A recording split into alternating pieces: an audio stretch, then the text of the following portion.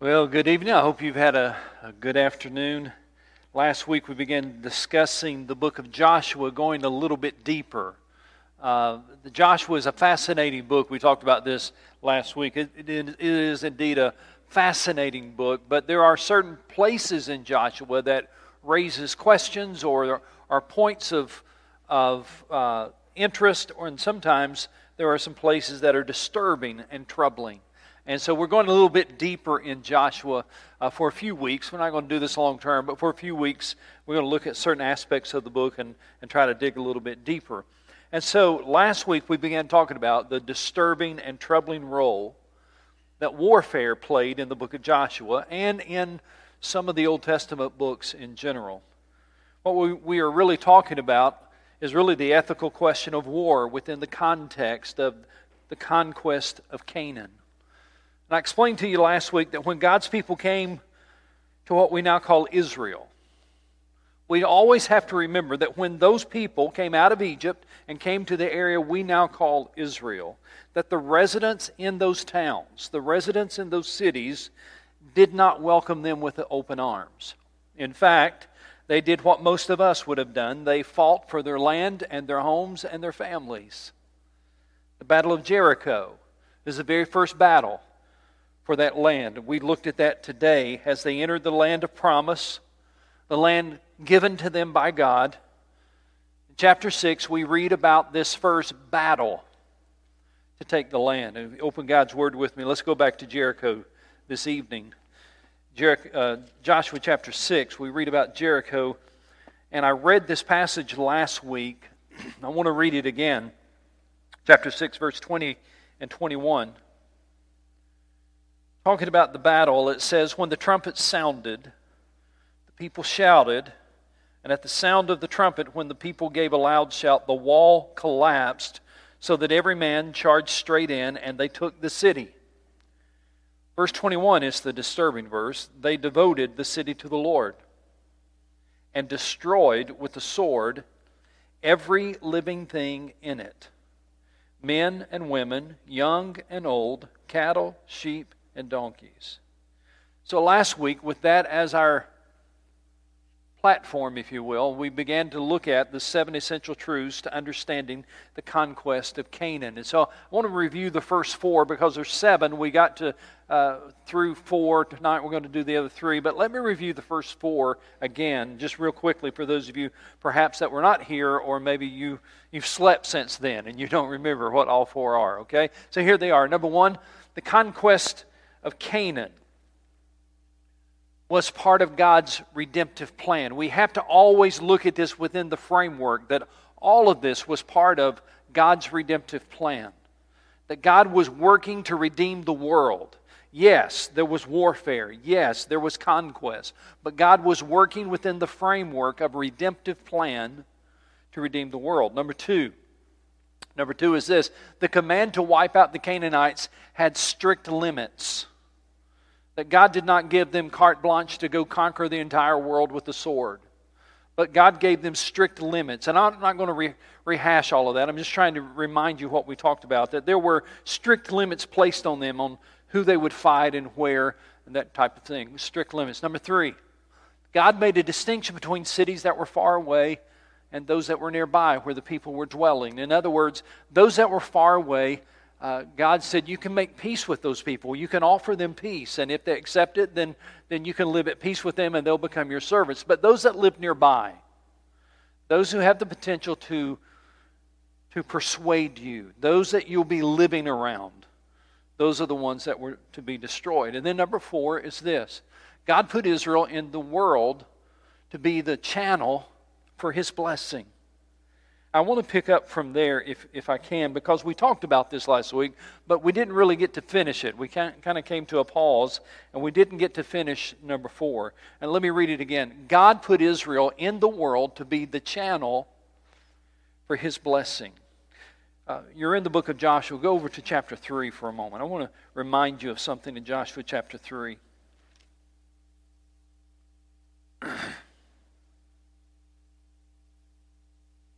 Joshua chapter 3, verse 10 and 11. "This is how you will know that the living God is among you.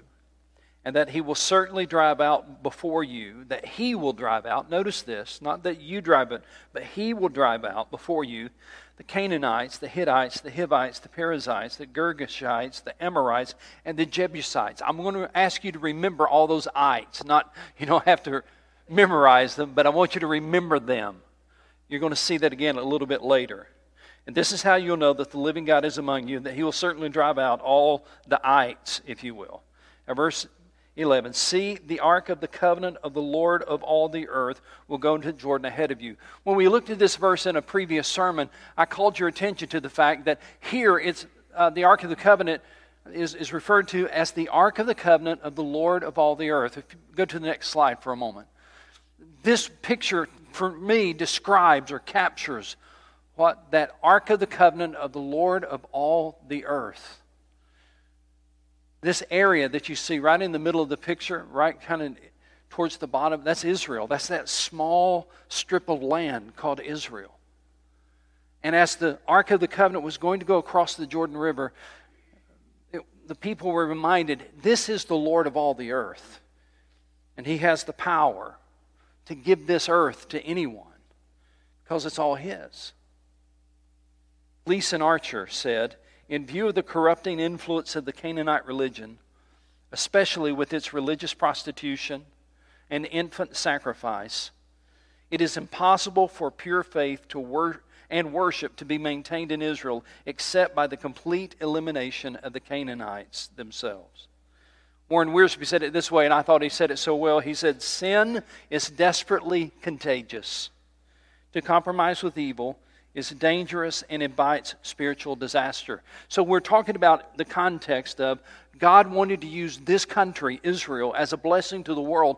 And let me remind you two of the things that were hanging in the balance. The writing of Holy Scripture and the birth of our Savior. God wanted and needed a holy seed because through this people He would write the Holy Scriptures and He would send to the world a Savior. So it was imperative that God preserve the purity of His people, and they could not be corrupted by those who lived around them. All right, so that's kind of catching us up on where we were, what we've talked about. Last week we did those first four. Now we go to number 5. The people of Canaan had been given plenty of time and opportunity to repent and turn to the Lord. This is so intriguing to me. I want you to open your Bibles to Genesis chapter 15. I want to show you something there that talks about the people of Canaan being given plenty of time to repent. Genesis chapter 15.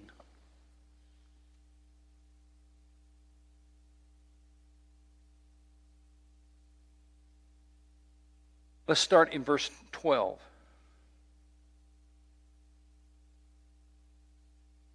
As the sun was setting, Abram fell into a deep sleep, and a thick and dreadful darkness came over him. Then the Lord said to him, know for certain that your descendants will be strangers in a country not their own, and they will be enslaved and mistreated. How long? 400 years. Now, when he talks about your descendants, know for certainty that your descendants will be enslaved. Of course, he's talking about the Israelites, what we'd call the Israelites or the Hebrew people, being enslaved in Egypt, right? Let's read that again. Verse 13. Know for certain that your descendants will be strangers in a country not their own, Egypt, and they will be enslaved and mistreated 400 years. But I'll punish the nation they serve as slaves, and afterward they will come out with great possessions. There will be a day when they come out of Egypt. They will come out of slavery. Verse 15. You, however, will go to your fathers in peace and be buried at a good old age. Verse 16 is the key verse I want you to see.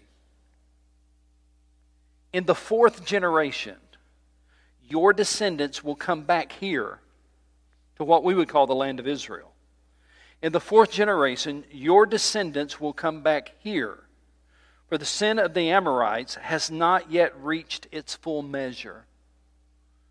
Interesting phrase there. The sin of the Amorites has not yet reached its full measure. Here's what was happening during this time. God was patiently waiting for the Canaanites to turn to Him. He gave them 440 years to turn to Him. That's what it's talking about in verse 16 when it says that the sin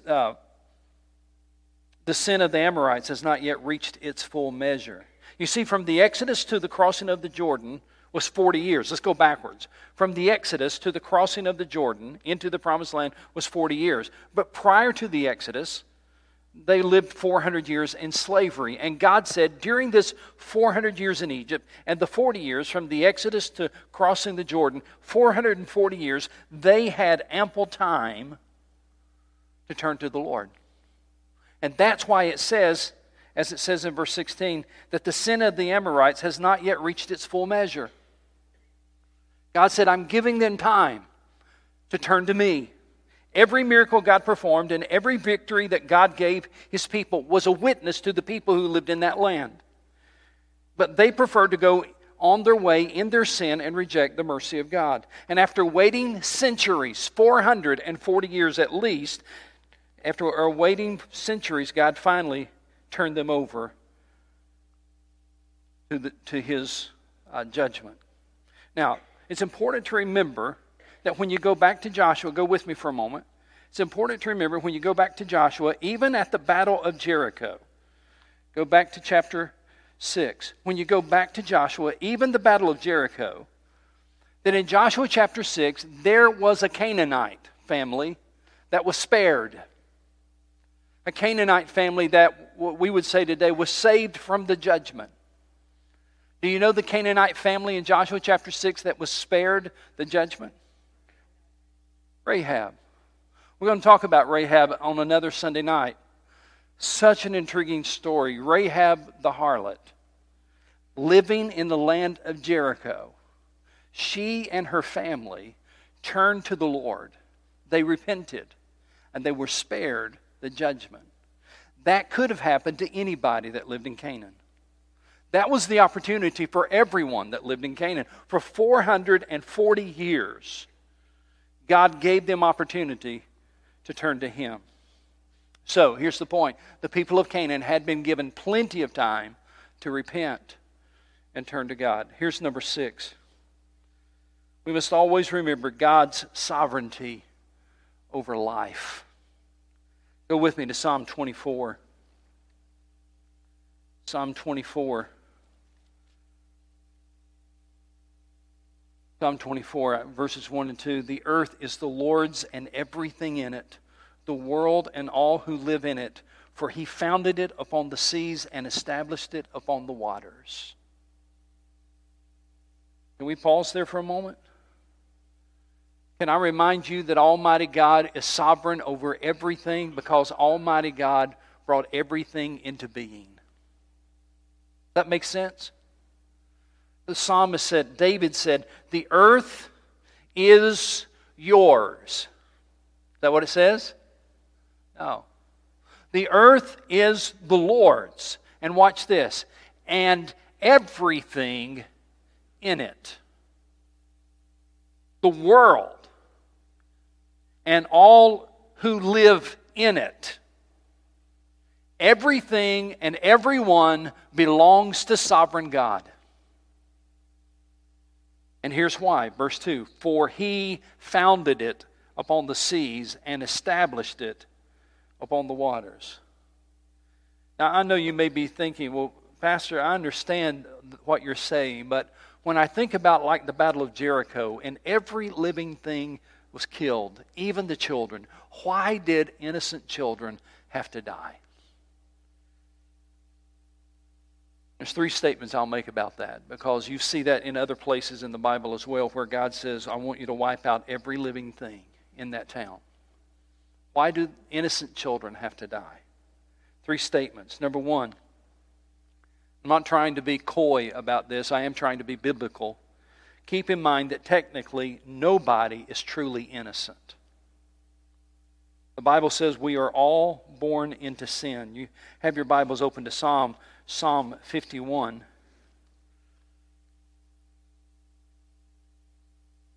Psalm 51, verse 5. Surely I was sinful at birth, sinful from the time my mother conceived me. Biblically speaking, there is no such thing as an innocent person. I got two wonderful children. Not children. I got three wonderful children. I got two wonderful grandchildren. One's 4. One is turning a year in just a week or so. He'll be a year old. But the Bible says, even though they are adorable and they are just tremendous blessings, the Bible says that even they were sinful at birth, sinful from the time that their mother conceived them. Technically speaking, nobody is truly innocent. Number 2, keep in mind that children grow up to be adults who will likely follow the idolatrous patterns of their parents. Children grow up to be adults and they walk in the footsteps of their parents who follow idolatry. Number 3, this is the key point, I would think. Keep in mind that God created life and therefore has the right to take it. Now, we don't like to talk about that. That doesn't sound very encouraging. That doesn't sound very loving, but it is biblical. Keep in mind that God created life and He therefore has the right to take it. Nehemiah. Go find the Old Testament book of Nehemiah. This verse helped me as much as any. In the book of Nehemiah, chapter 9, Nehemiah chapter 9,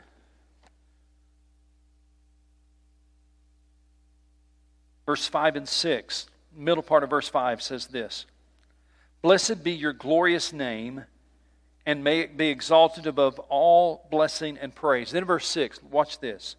You alone are the Lord. Would you say that, just those words with me? You alone are the Lord. Is anybody else the Lord? No. You alone are the Lord. Then look what he says.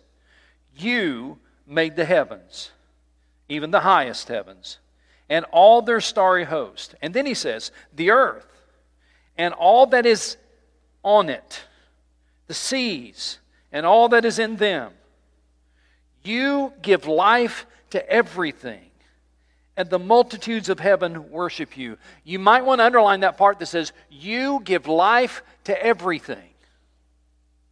I would submit to you tonight that if you can create life, you have the right to take life. But if you can't create life, you don't have the right to take life.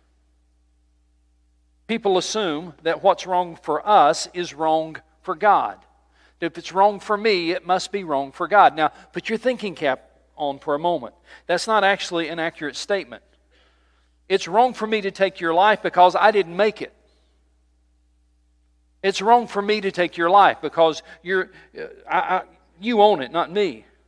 Maybe a better example would be this. It's wrong for me to go into your yard and pull up your shrubs and cut your tree down because it's not mine. I don't own that yard, I don't own the shrubs, I don't own the tree. But if I owned that property and if I planted those things, I would have the right to do with them as I please. Now again, I'm trying to be biblical here because I know this is a hard truth for us to accept. And so I want you to go with me to the Old Testament book of Job. Some of you have studied Job recently. Job 38, this whole concept that God is the creator of life, therefore He is in charge of life, really is rooted in Job 38. Job 38, verses 1 through 4. Then the Lord answered Job out of the storm. He said, Who is this that darkens my counsel with words without knowledge? Brace yourself like a man. I will question you, and you shall answer me. In verse 4, God really put him in his place. God said, Where were you when I laid the earth's foundation? Tell me if you understand. So Job was complaining, and Job was saying this is not fair, and this is not right, and you shouldn't have done this. And Job has his struggles, just like we all sometimes do. And God said, wait a minute. Okay, I've listened. This is Shorter's translation. I've listened to you for a while now. Now let me ask you a question. You've been questioning me and what I've done and why I've done it or why I haven't done something. You've been questioning me a lot. So God was saying to Job, now let me ask you a question. Where were you when I laid the foundations of the earth? And then go over to chapter 40. The conversation continues, chapter 40. The Lord said to Job, will the one who contends with the Almighty correct him?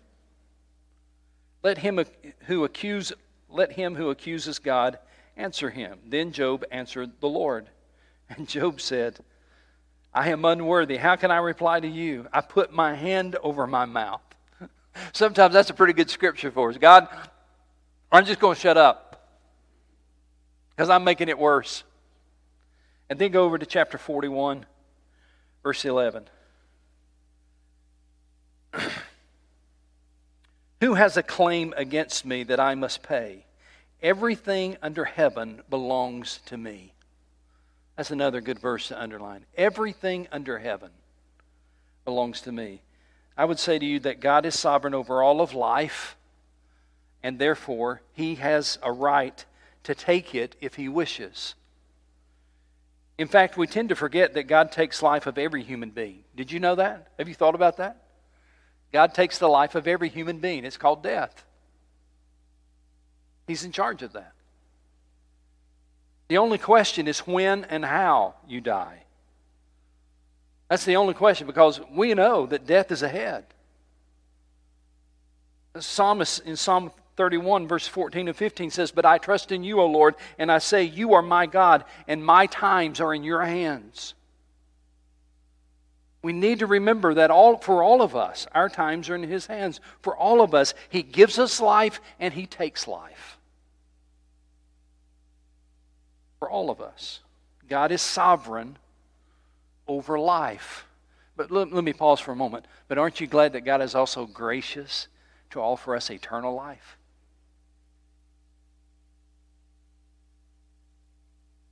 Now, I want to go to the seventh one, and for just a moment, I want to pause, and I want you to think about living in the promised land. Living among the pagans in the promised land.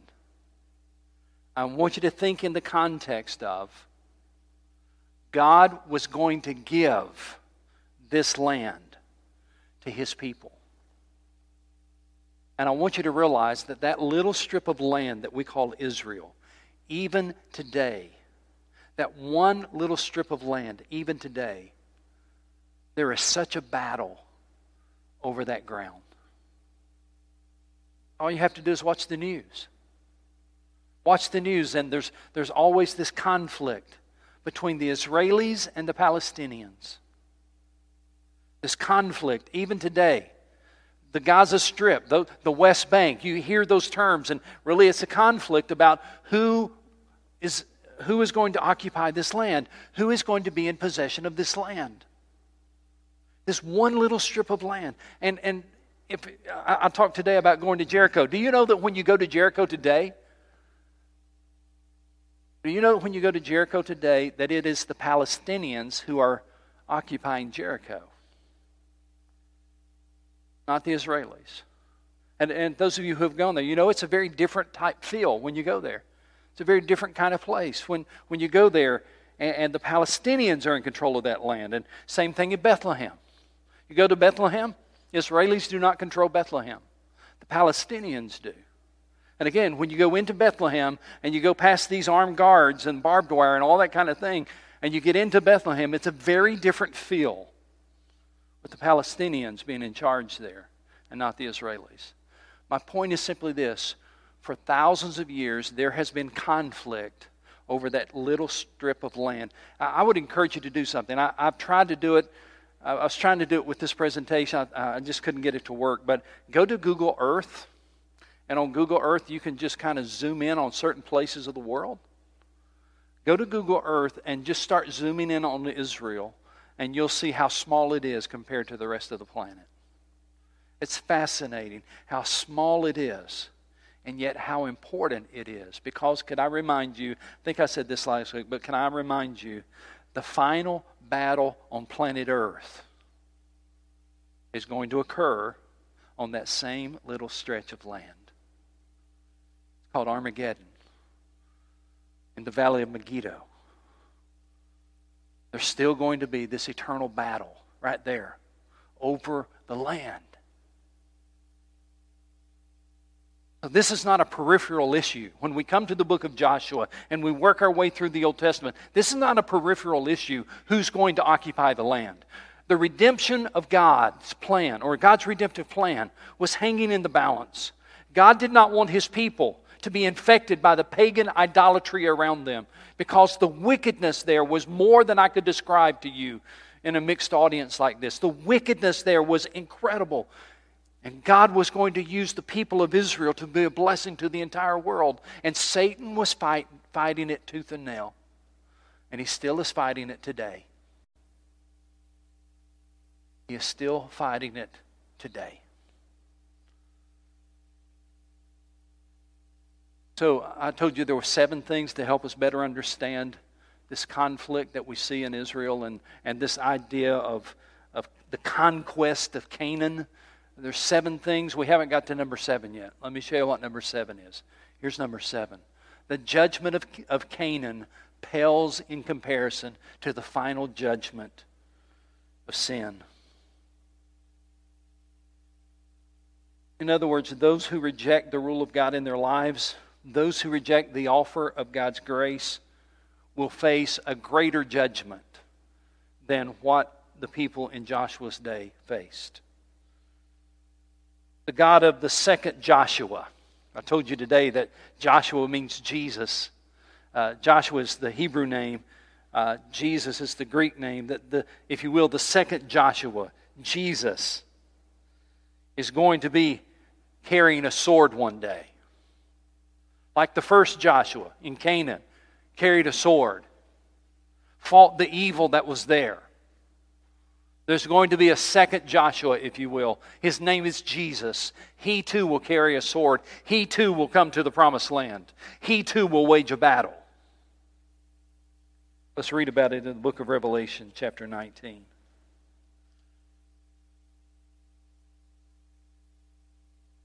Revelation chapter 19. I saw heaven standing open, and there before me was a white horse whose rider is called Faithful and True. With justice he judges and makes war.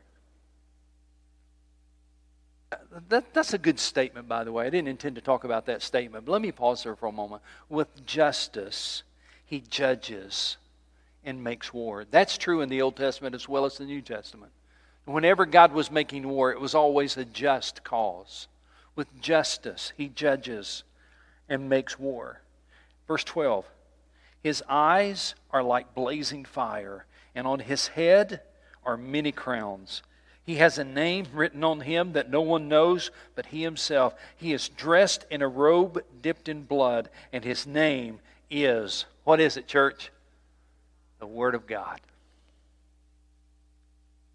Verse 14, the armies of heaven were following him, riding on white horses and dressed in fine linen, white and clean. And out of his mouth comes a sharp sword with which to strike down the nations. He will rule them with an iron scepter. He treads the winepress of the fury of the wrath of God Almighty. We sometimes think that God is only a God of love. And He is a God of love. But He is also a God who is holy. And because He is holy, He will one day judge sin finally and forever. And when He judges sin finally and forever, He will judge the world with wisdom and with grace, but it will be also with justice. He will rule them with an iron scepter, and He treads the winepress of the fury of the wrath of God Almighty. One day, the wrath of God Almighty will be poured out on the sin of this world. Verse 16, on his robe and on his thigh, he has this name written, King of Kings and Lord of lords. And I saw an angel standing in the sun who cried in a loud voice to all the birds flying in midair, "Come gather together for the great supper of God, so that you may eat the flesh of kings and generals and mighty men of horses and their riders, and the flesh of all people, free and slave, small and great." Then I saw the beast and the kings of the earth and their armies gathering together to make war against the rider on the horse and his army. But the beast was captured, and with him the false prophet who had performed the miraculous signs on his behalf. And with these signs he had deluded those who had received the mark of the beast and worshipped his image. The two of them were thrown alive into the fiery lake of burning sulfur. The rest of them were killed with the sword that came out of the mouth of the rider on the horse, and all the birds gorged themselves on their flesh. The judgment of Canaan pales in comparison to the judgment of sin that awaits all those who ignore God. God is going to judge sin. One day, finally and forever, the wrath of God will be poured out against sin. Remember what we read in Genesis about the Canaanites, that their sin had not reached fulfillment yet. That there was 440 years where God was waiting, giving everyone time to repent. But then there would come a time. Then there would be a day where God would respond, and their sin would reach their fulfillment, and God would send His people into the land to judge the land and to cleanse the land that was His. He did that in the Old Testament, and He will do that worldwide one day when this world comes to an end. He will judge sin. Right now, we're in that period of time where God graciously is waiting and waiting and waiting for people to repent. But one day, He will finally and forever pour out His wrath on the sin of the world. And the judgment of Canaan, the conquest of Canaan, pales in comparison to the judgment of sin that awaits all those who ignore God. Well, that probably didn't answer all of your questions, but hopefully last week and this week did give you a little bit broader perspective of why in the book of Joshua we see this conquest, this slaughtering of people. What in the world is happening in the book of Joshua? Jericho was the first battle. The city of Ai became the second battle. There was a central campaign, then they went south and they conquered the south, and then they went back north and they conquered the north. A period of about 7 years of conquest, 7 years of battle, 7 years of God declaring, "I am giving this land to my holy people, so that through my holy people, a holy Savior can come to the world." And aren't you glad He did? Amen.